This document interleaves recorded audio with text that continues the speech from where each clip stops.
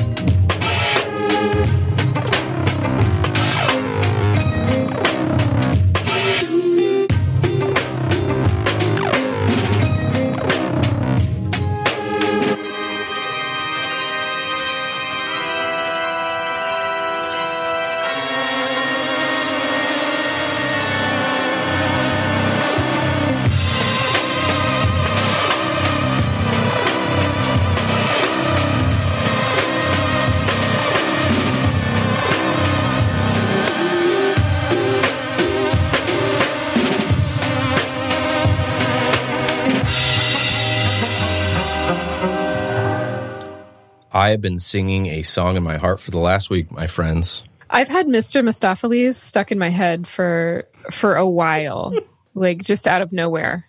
Just like all the time. Yeah.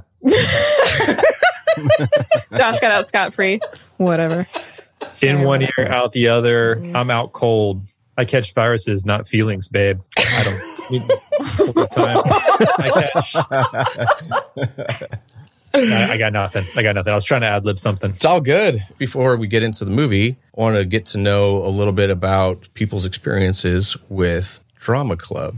Do you have any experiences or memories being in Drama Club, friends with people in Drama Club? This feels like you have maybe more to say about this, Allison, than I would. I'm trying. It's like a file that I'm working through. Oh, okay. You're collating? That stand out. Okay, yeah. I understand. So I tried out for Drama Club one time my senior year in high school. Mm. It was my senior year. I had played all the sports and done all the stuff, and I decided I was going to try out for a play.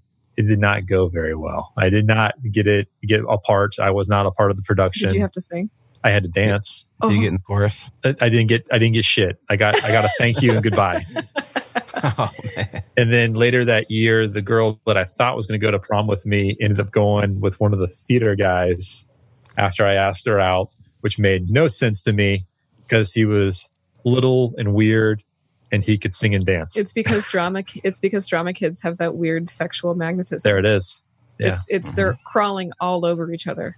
Yeah. Constantly. Like marching band kids. Yeah. Or like Ren Fair kids. Oh, God. It's all the same kind of people. It's all the same. Again, getting turned out. Turned out by the process. I was in Sweet Charity in high school, and I played one of the background like dancer girls in the dance hall. And my character was like perpetually drunk or on Quaaludes. And so there's only like a few very serious scenes in the show. And apparently my performance of drunkenly dancing with my partner was making the audience laugh and it was making the lead gal pretty pissed off. But there's so many times when I've been like in a dance performance or, I was on the improv team and you get those like pre-show jitters. And so there's been quite a few times where I've had to like in between songs or whatever, just have to take the fastest shit of my life. So. I would say you have some pretty visceral experiences being in Drama Club. Mm-hmm. Literally. I always was like Drama Club adjacent because all my punk rock friends either were like 1 foot in drama, 1 foot out, or were dating a drama person. And so for me, I would hang out with the punks and goths. There would be 1 or 2 random people from our group that would hang out with that crew. The goths. Mm-hmm. Yeah. This like wallet chain era, Brady? Wallet chain, yeah. Skate punk, absolutely. I remembered this era well. Yeah, Bad Religion. Not for me. Who for you? Archers of Loaf. Oh yeah. Okay, all right, that reads. Yeah. I like that band. Yeah, I like the band too. Who else are you thinking from your skate era, Josh? I was actually a big fan of Built to Spill for a second. I forget which album, Carry the Zero and some of their other stuff. They kind of turned into a different band after that. And like indie rock used to be a totally different animal back then. And I was an indie rock skateboard guy. Yeah, before I got more interested in harder stuff. I had a awesome mixtape that turned me on to a bunch of different things that I didn't have any idea about, and it changed my life forever. Yeah, I grew up playing piano, like you all know, and so I would Like we only found out about like fucking a few weeks ago, Brady. Fair enough. So I was like, the studious drama kid who would put on a dress collar to go to a competitive piano recital, right? And then after I would like compete. Those things are brutal. I mean, There's blood on the floor. They have to mop that shit up. Decorum. Yeah. So I'm playing piano in a dress shirt, and then it's like I rip those clothes off and like put on my little punk shit, and I'm just all over the place, man. That's totally like. Mm-hmm. So I didn't really go to high school that much, so I never did any of those kind of activities. Really, I didn't go to prom or was never part of a club. I just kind of smoked weed and didn't go to class that much. However, when I was in third grade, I still had promise. So I grew up in a musical theater family, and so like I grew up in the kind of family that if we would go, it was really common practice to go to a show, and then after like do a whole breakdown as a family, like critiquing performances, voices, all kinds of stuff like that. So when I was in third grade and my sister was trying out for The Music Man, it made sense that I would also try out and be in it with her. But at the same time, it happened to coincide with me being in speech therapy for my lisp. And so this became a topic of discussion with my speech therapist because she was worried that if I played Winthrop, that I'd regress from all the progress that we'd made. Torment, buddy, I'm so sorry. I was really, I sold my soul, man. I sold my soul for the chance at the limelight, and then it kind of regress, man. My friend the other day asked me if my parents got their money back. I mean, it could be much. It could be much worse. I get that, but it could have been better had I heeded the very stern conversation that my speech therapist had with me before I took on the role. But I did, and I did a good job, and I never did it again. Oh man! So, are you into musicals to this day? I mean, maybe you talked about it a little bit on the last episode, but like your general feelings, it's just like family culture. Yeah, okay. Yeah. Like my parents. I think it's partly what my parents embrace having these like two kids that wanted to be rappers. Yeah, it's like they're little white kids that wanted to be rappers in the 90s. I think they just like saw as an extension of music, like family musical interest. So like my Christmases or anything like that would all be like someone doing a musical number, someone playing an instrument, somebody doing a like poem, that kind of stuff. Then we rapped. It's a nice piece of like a pleasant Christmas. Yeah, it was pretty good. It was pretty magical. It's kind of like Fanny and Alexander. Holy cow, we all have had very different experiences with theater and drama, and I assume that's probably going to inform our take on today's movie, Phantom of the Paradise. Let's dig in, shall we? 20th Century Fox presents Phantom of the Paradise, a gothic horror story. What was that? A beautiful love story. Like a circus. A cinematic odyssey through the rock universe. From Greece to glitter and beyond.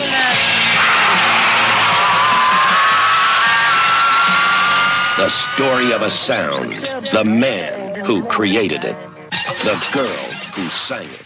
Phantom of the Paradise is a 1974 American musical horror comedy film written and directed by Brian De Palma and scored by and starring Paul Williams. In the film, a disfigured composer writes his music for a woman he loves so that she can sing it. However, a record producer betrays him and steals his music to open his rock palace, the Paradise. Betrayed, the composer dons a new appearance and exacts revenge on the producer. No. What a great synopsis. Yeah.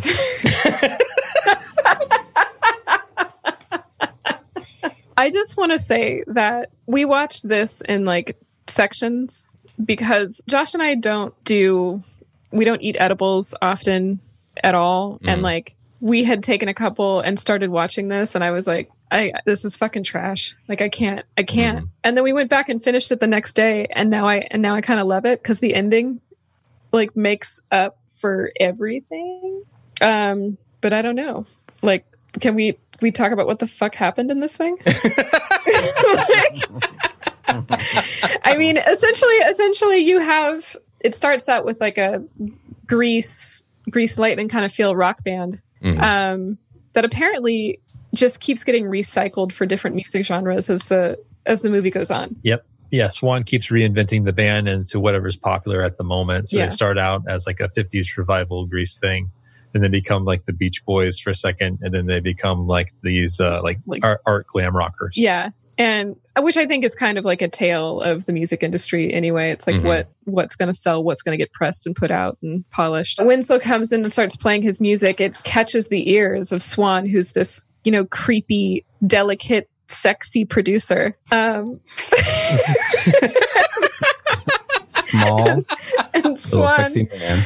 And Swan ends up finding a way to steal this music from Winslow. So before you're even introduced to Swan, you have the henchman looking at him in the foreground and the guy's playing the piano in the background. And so he's introduced as this kind of weird, menacing character while the guy's playing like the best song in the entire soundtrack. And so you're like, oh, this song is interesting, and you're the camera's rotating around the piano, and it's this really intimate experience. And while all of a sudden it cuts from that to the guy in the studio den thing, conversation eventually ends, and it cuts to him, and it's this little guy, and you're like, oh, is that all? Let's talk about the little guy really quick. Yeah. I mean, the little guy is Paul Williams, who is, I mean, for his time was extraordinarily talented. I mean, he wrote songs for fucking everyone, and he was extremely well liked. But he's a delicate, sensual, fine-bodied 5'2" of a man with long blonde hair, wearing like, it looks like he's dressed up for someone else's bat mitzvah, like in the 70s, with like the huge collars and the huge ties. And I just wanted to take a moment to talk about his, like Paul Williams' raw sexual appeal, specifically 1970s, with the hair. But just his slight, elegant 5'2" frame, just making out with Jessica Harper. It's almost like watching like a teenager flipping off his father while making out with his teacher. And the Phantom is the father in the situation. Yeah, the Phantom. Yeah, sorry, the Phantom's like the father. Looking on, grimacing, disapproving, hating everything. Yeah. And I didn't mean to jump way ahead, but it was like I was so completely disgusted at first, and then I was like, it's such an interesting choice for him to be so powerful and just spanking all the babes. Well, especially when he's in those lavender satin silk shirts and like the beige vests and the crevasse, and it's just like, and the hidden secret doors. Yeah. That he's I really like behind. that line right up front when they said, she wasn't just a piece, she was the light of my life. That's when I knew I was in for a good movie. To me, that was an indication that there was like a level of absurdity that it was like clued me into the absurdity and told me that I shouldn't take it too seriously or I wouldn't get it. Yeah, and it's interesting because like then there was that whole like Keystone Cops like hijinks thing that happened in the prison, right? Where the teeth. Yeah, in the teeth. Oh, and so it's like, wait, to your point about the absurdity, you're watching this movie and you're like, oh, there's this desperate songwriter, and then all of a sudden he's thrown outside, a packet or a little baggie of Coke is planted on him. He goes to Sing Sing. They extract his teeth, and he's putting boxes of tiddlywinks together when he decides to escape. And you're like, what the hell kind of movie am I watching? Don't you think they could have stopped him? Whoa. I didn't quite know how to feel about it at first. I really, really wasn't enjoying it when we first started watching it. And I was cursing your name again, Brady. Your wild cardness struck again. And then it got to a point where I was like, De Palma is doing stuff that wasn't really a thing for the time. Like to have a movie that silly and that, especially for Winslow's character when he's now the Phantom and he's just completely absurd. Or even like Beef's character when he comes in to sing and he gets electrocuted. That whole electrocution scene, like made everything. The moment Beef showed up in the movie, Beef was the major turning point for me as well. To chime in on what Allison was saying, saying here, the first 30 to 40 minutes were rather painful for me, and I didn't know where it was going. I couldn't see the light at the end of the tunnel, and I was just kind of hating it a lot. And that all started to change when Beef showed up, and the movie really turned a corner and it improved radically thereafter. Yes, Beef. I loved it. Yeah, pretty much from the beginning, because I thought that I loved how like the music was so pretty, especially that first song, that it was just so interesting, like the juxtaposition of like the way that the movie was told and the way that the music was. I just loved it. It was like such I don't know. It like the music was so earnest that it made you feel for the Winslow character from the heart. Yeah, and like in that eye. Well, it had me. It had me from the very first frames, right? Because you had the bird that was spinning. And they got Rod Serling to do the narration, which I thought was clever, and then the spiral. And then, like, I think that there was this disorienting thing of, like, the bird, like, it comes in and it's standing straight up, and then it spins, and then it's upside down. And so it's like, oh, there's this really interesting subversion of things going on with him having Rod Serling introduce this absurd character that had a hit record when he was 14 years old. That just kind of hit in a way that I was like, oh, I'm watching something different. This just doesn't somebody. It's different. Yeah. And so for me, I was like, where's this going? And I was hooked at the very beginning as well, because it was so strange. And I think what Allison and Josh, I won't speak for them, but I think what they're kind of hitting at is like, there's something like there's something kind of not likable about the first 30 to 60 minutes where you're like, oh, I get it. You know, it's just like this desperate songwriter guy. And then when it gets into the theatricality of the characters being like wrestling characters, essentially, you know, it hits this place of like, oh, watching the song be played by all these different people and kind of reconnecting back with who that character was at the very beginning, and him not being at all like this phantom character. So it just feels like the entire thing is this really cynical take on the music industry, which is obvious, but that symbology really worked, and the progression and the weird editing, it just worked for me. I don't know if that makes sense. Yeah, I mean, it got there. So I just wanted to like reiterate that this is the movie is based off of Phantom of the Opera, and then also based off of Faust. When Faust is a famous story where basically a very successful but very bored man does a trade with the devil for his soul in order to get all the knowledge and all the earthly pleasures. And so that's basically the character of Paul Williams in here, or Swan, who's the music producer. We do find out that eventually, through a series of kind of odd discoveries in the movie, that he has sold his soul to the devil to be young forever, young and successful forever. And in turn has had all of his cronies and people that work for him sign these lifelong contracts. And they can't get out unless he dies. And he can't die unless his original contract with the devil is destroyed. And so, but you don't really find that out until like the very, very end. And when it all comes together, it's just fucking bananas and really fun and kind of goofy. Especially that last scene when like he's getting married to Phoenix, and you're just like, wow. Yeah, so the whole thing is built around this satire of the music industry, and the initial premise of like this never-ending conveyor belt of hopefuls and wannabes doing their very best to impress this Phil Spector, David Geffen, waif-like, invisible, spectral super producer who holds your fate in his hands with godlike power. And then you get like the as you guys are saying, the earnestness of the Winslow Leach character playing his singer-songwriter ballad on the piano that, of course, just immediately pulled into the whole factory style system, exploited for his talent, and then discarded so that his words and music can be used for the pre-assembled boy band that Swan has already lined up. So the whole thing is a super cynical take and satire of the music industry. And, you know, depending on who you talk to, kind of accurate.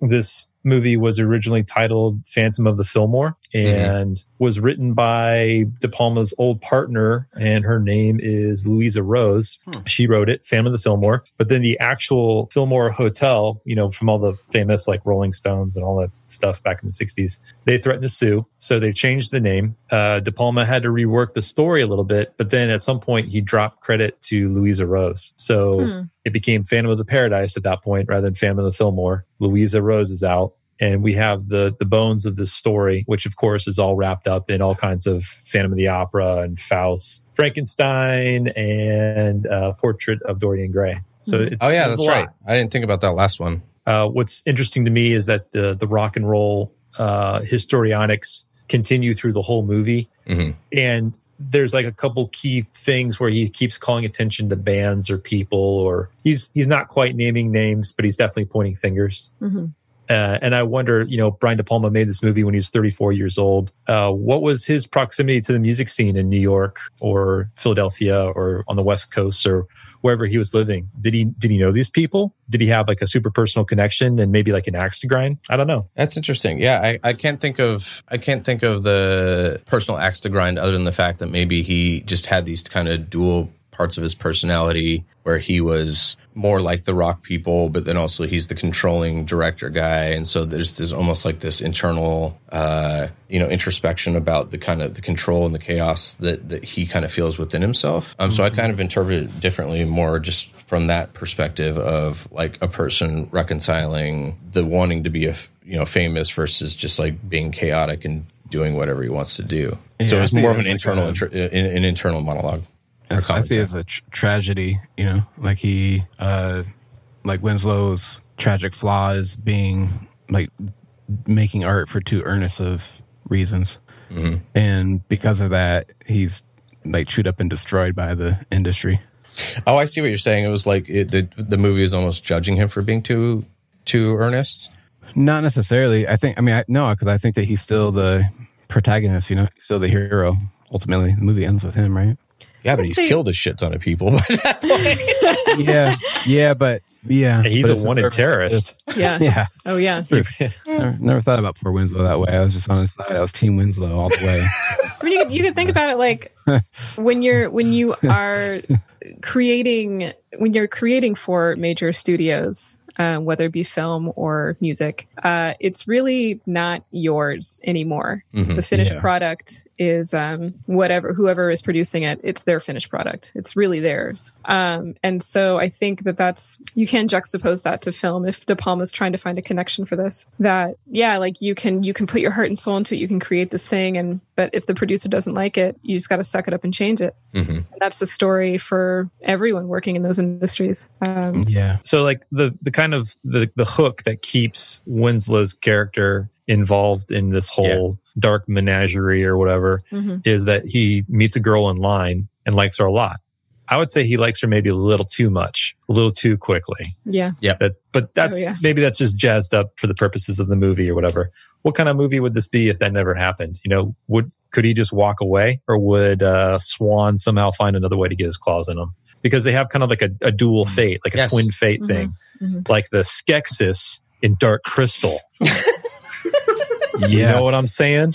I do. They are the opposite sides of the same coin, and they are going to share the same fate. Yes. And that's what I was trying to suggest too, Josh, is that like these two parts of his personalities, like it's this element of he's like not vanity and integrity. Yes. Like he's not satisfied with either part of his personality. Can you make that noise again, Allison? The Skeksis. The Skeksis noise.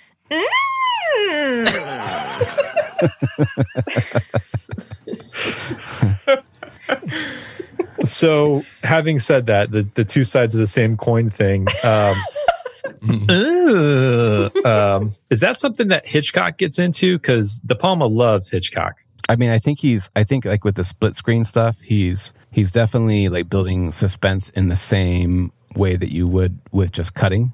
Right. If you're like cutting between the people on the trolley and the bomb underneath the table, right? Like you would be cutting in the same way. But then he also loves split screen, man. He really does. Started with, I don't know when it started, but he did it in Snake Eyes. He's done it a number of times, like the split screen technique. But he does it in a good way. A lot of people use split screen in like a really arbitrary way, and I feel like he was actually using it pretty creatively in this. Right on.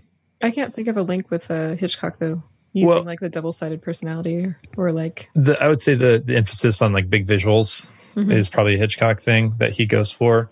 I think De Palma in this movie, because like the big flourish of the end, like the huge, all the people on stage and the big, marriage, death, all that stuff. He likes the big shocking ending, and that's been a thing in like a bunch of his movies. So a big shocking ending would be a connection. I'm not super familiar with a lot of like Andy Warhol's, factory movies, but I hear a lot of comparisons to De Palma and Andy Warhol, like at least the early stuff. Maybe the style. Yeah. To me, it all kind of looks like an old Monkees movie. Oh, It interesting. does have that quality to it. I was thinking about that. Interesting. One thing I wanted to say about the interaction on the steps is that I feel like, to me, that's one of the most interesting parts of the movie. Because wait, pause. When he's outside the record company when building, he meets Phoenix on the steps. Oh, in the mansion. And he hears her singing. Yeah, To in the me, mansion. Yep. That's when he does say, "I would never let my personal desires affect my aesthetic judgment" to her. And I feel like I believe him. I don't feel like his obsession with her is based in, romance and attraction as much as it's based in his aesthetic judgment that she is the best person to sing the thing that he's made. And that that's what he's willing to like sacrifice over. And I think it gets confused, right? But I think that ultimately when he says that versus them being like, someone else says in the movie, who cares what anything's about? Who listens to lyrics anyways? I feel like through the movie, he keeps juxtaposing those kind of things, like this fidelity to making something really integrous to your aesthetic judgment versus making something because it's what the audience wants. Interesting. That couldn't be more juxtaposed in itself than the time and place where rock and roll was going at that time, because that was all about like shock theater and these incredible stage performances. This happened after the Alice Cooper chicken incident. Are you guys? Oh yes. Oh yeah. Okay. Yeah. What have you heard about the chicken incident? Because I've heard different things. I heard that a live chicken was thrown into the audience and the audience tore it apart. Okay, that is the accurate version of events. There was a much more salacious version. And Marilyn Manson was in the crowd and he took ribs out. There you go. Popped it right out. Yes, indeed. So the salacious version that was encouraged to keep going because of Frank Zappa. Frank Zappa was working with Alice Cooper at the time. Was that Alice Cooper had ripped the chicken's head off and was drinking its blood. So that was the one story that got out. And Zappa was like, if that's what they believe, you just got to let them believe it. You should never get in the way of an urban legend that points to you. Just go with it. Unless it's Richard Gere. really negative, like Lauryn Hill, the things that people are saying about her, and Tommy Hilfiger. What? Wait. I haven't heard about Tommy Hilfiger. Somebody said that she was like, oh no, wait, was it? Am I thinking of her with Tommy Hilfiger? Oh no, she's the one that they claim said that I don't. Basically, she didn't want any white people to listen to her music, which I think was misquoted.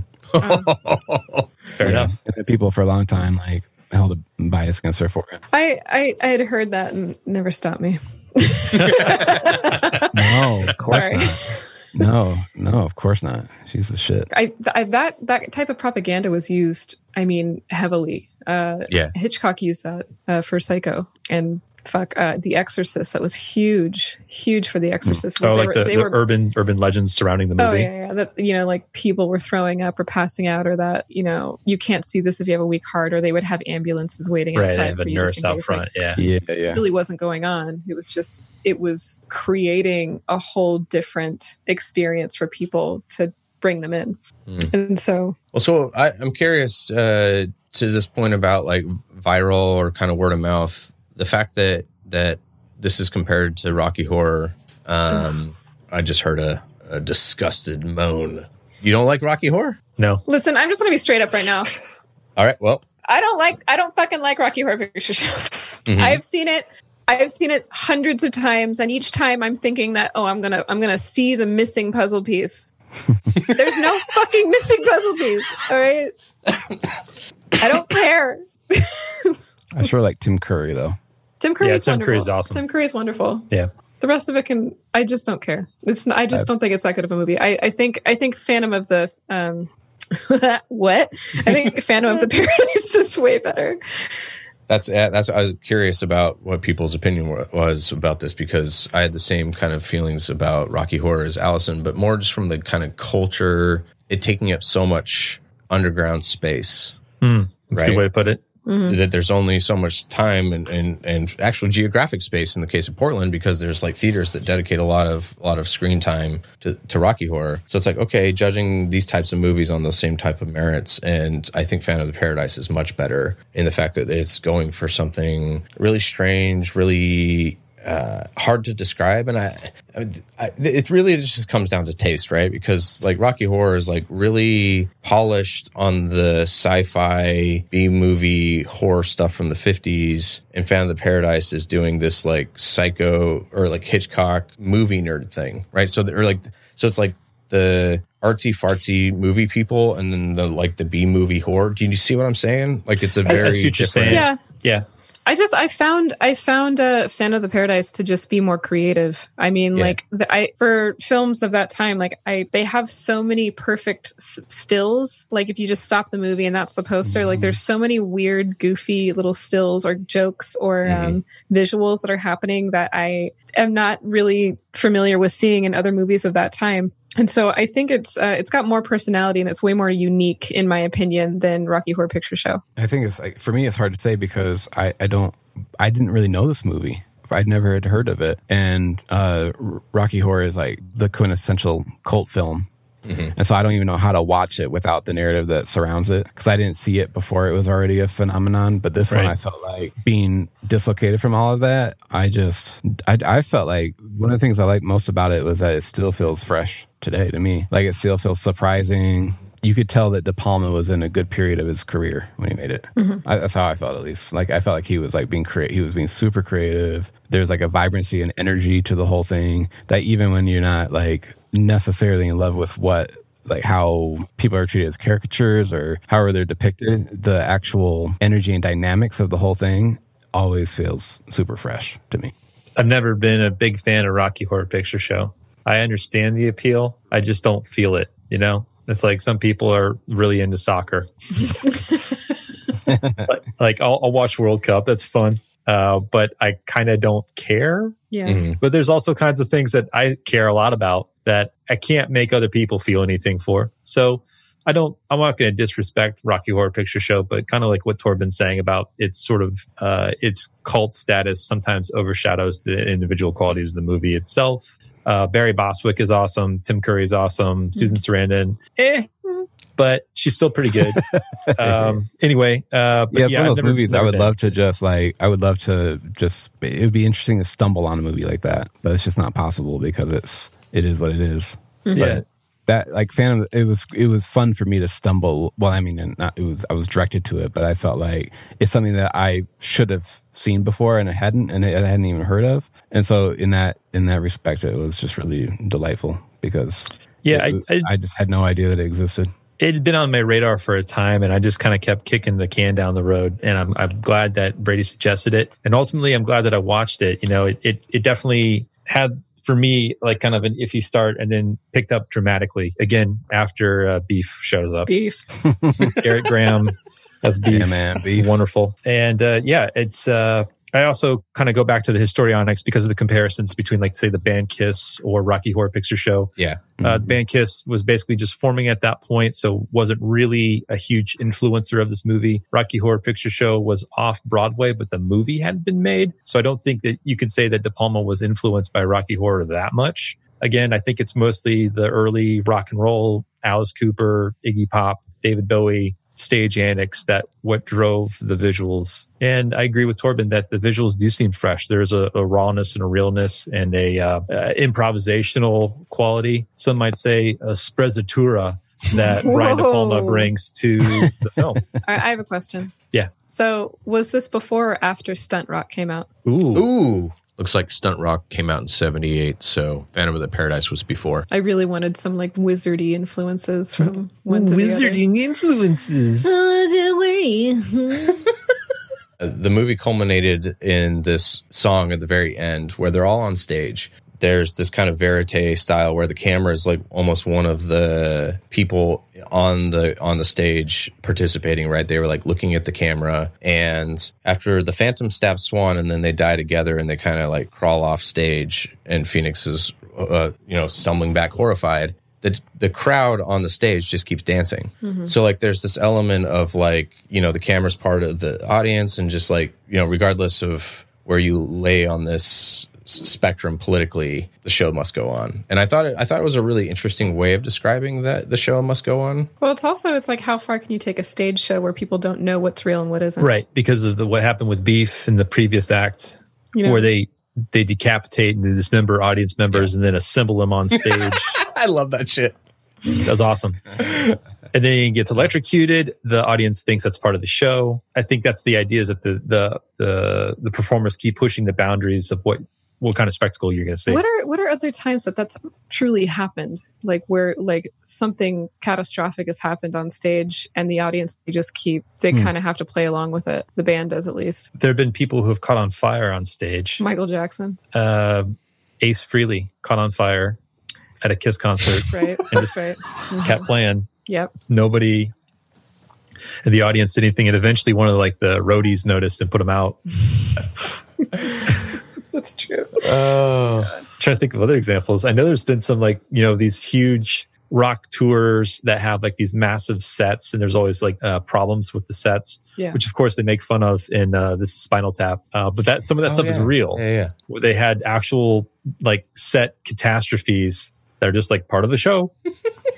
There's got to be hairband catastrophes. There's just too much pyrotechnics involved and different little kicks and shit. There has to be some kind of problem that would happen. Well, there's that one fire, that real fire. Was it Rat or Whitesnake? Who was that? I think it was Whitesnake. There you go. Yeah, or people died. Rat. A bunch of people. It's part died. of the show. Don't worry about it. Yeah, part of the show.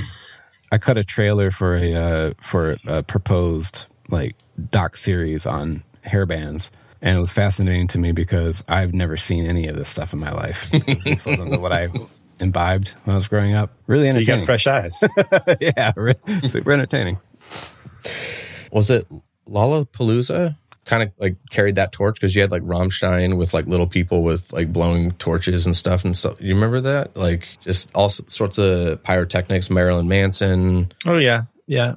But I'm trying to think, there was a moment where it all kind of went out of style. It was probably after that Whitesnake concert. Oh, no, that was a recent concert, though. That was within the last 10 years. Yeah. But there was time. I would say that the hair metal bands, other than onstage pyrotechnics, were shifting away from more of a theater of the macabre to a steel cowboy kind of vibe,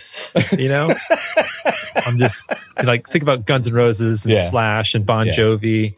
I'm this dusty outsider. I'm just going to ride my Harley Davidson into the sunset and scream. I think I'm pregnant. Yeah, that's a third date.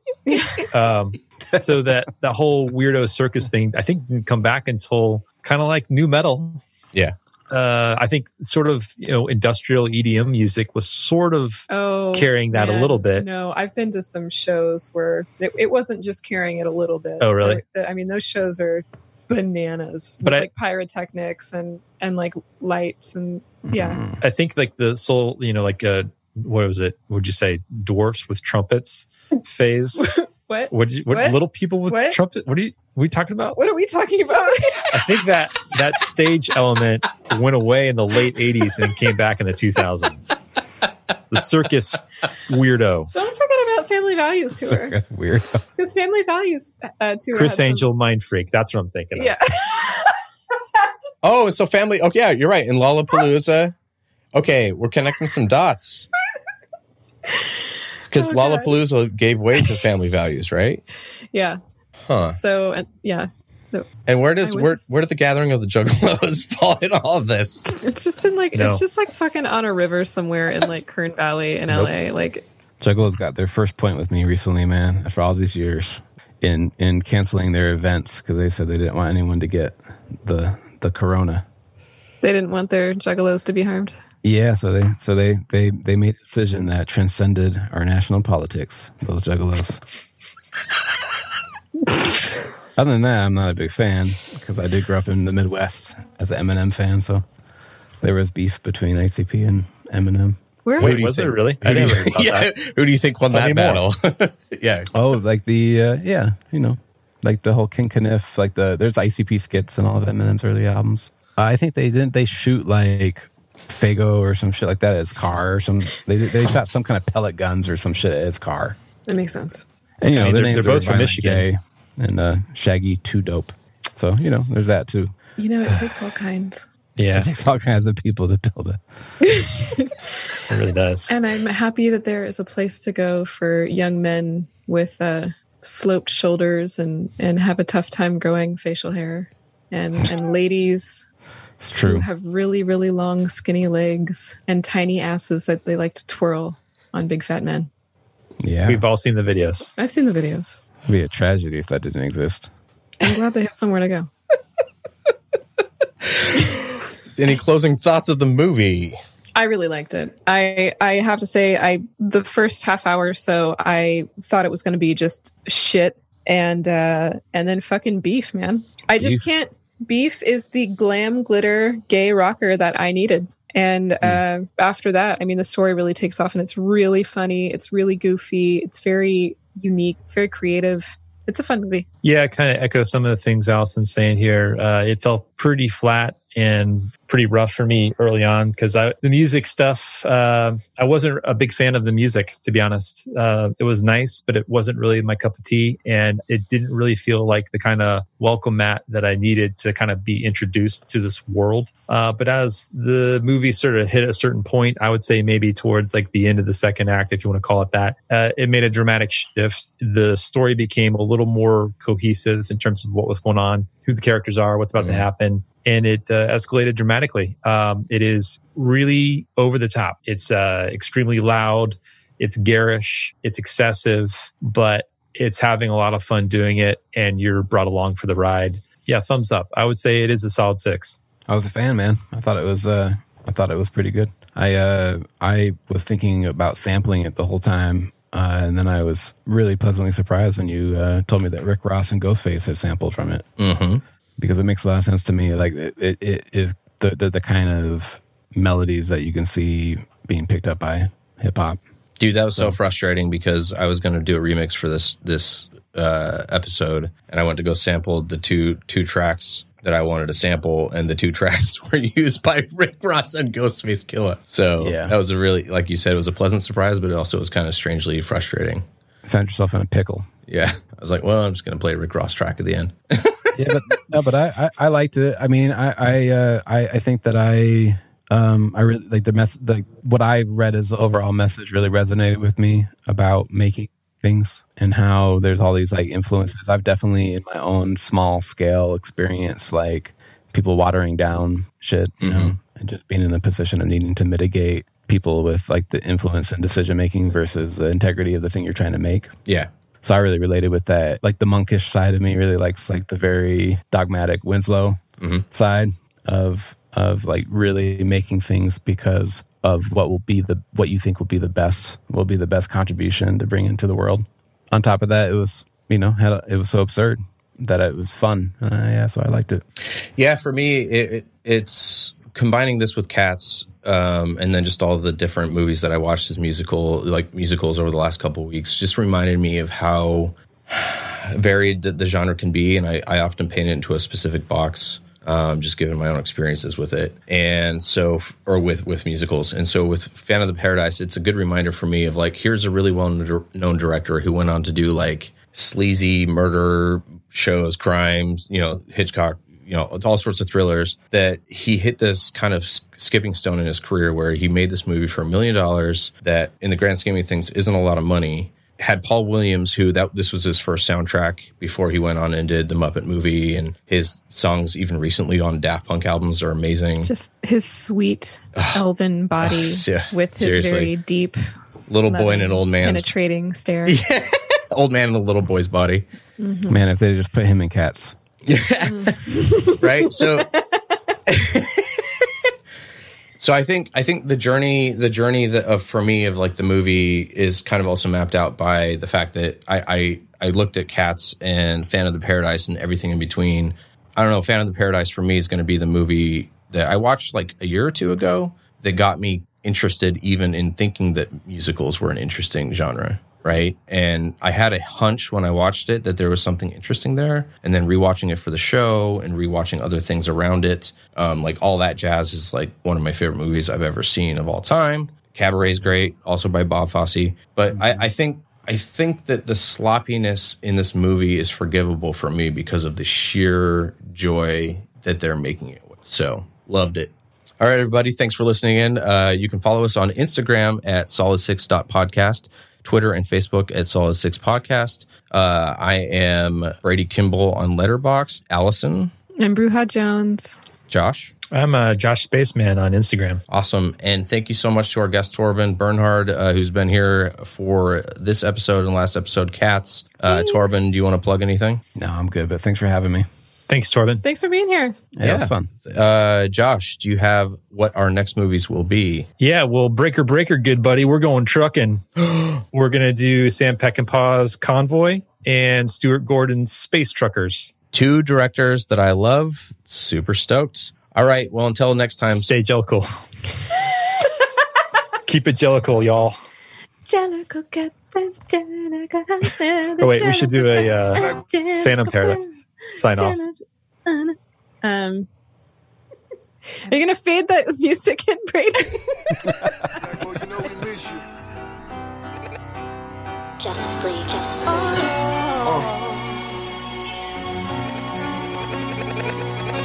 Maybach music.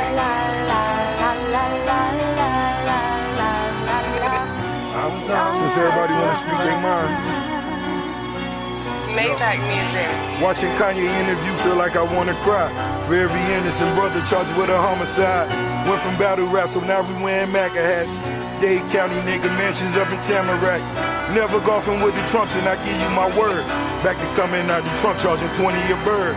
Another seizure, so I woke up in intensive care. Pray you treat a poor man like he was a millionaire. Actresses coming to see me like a movie premiere.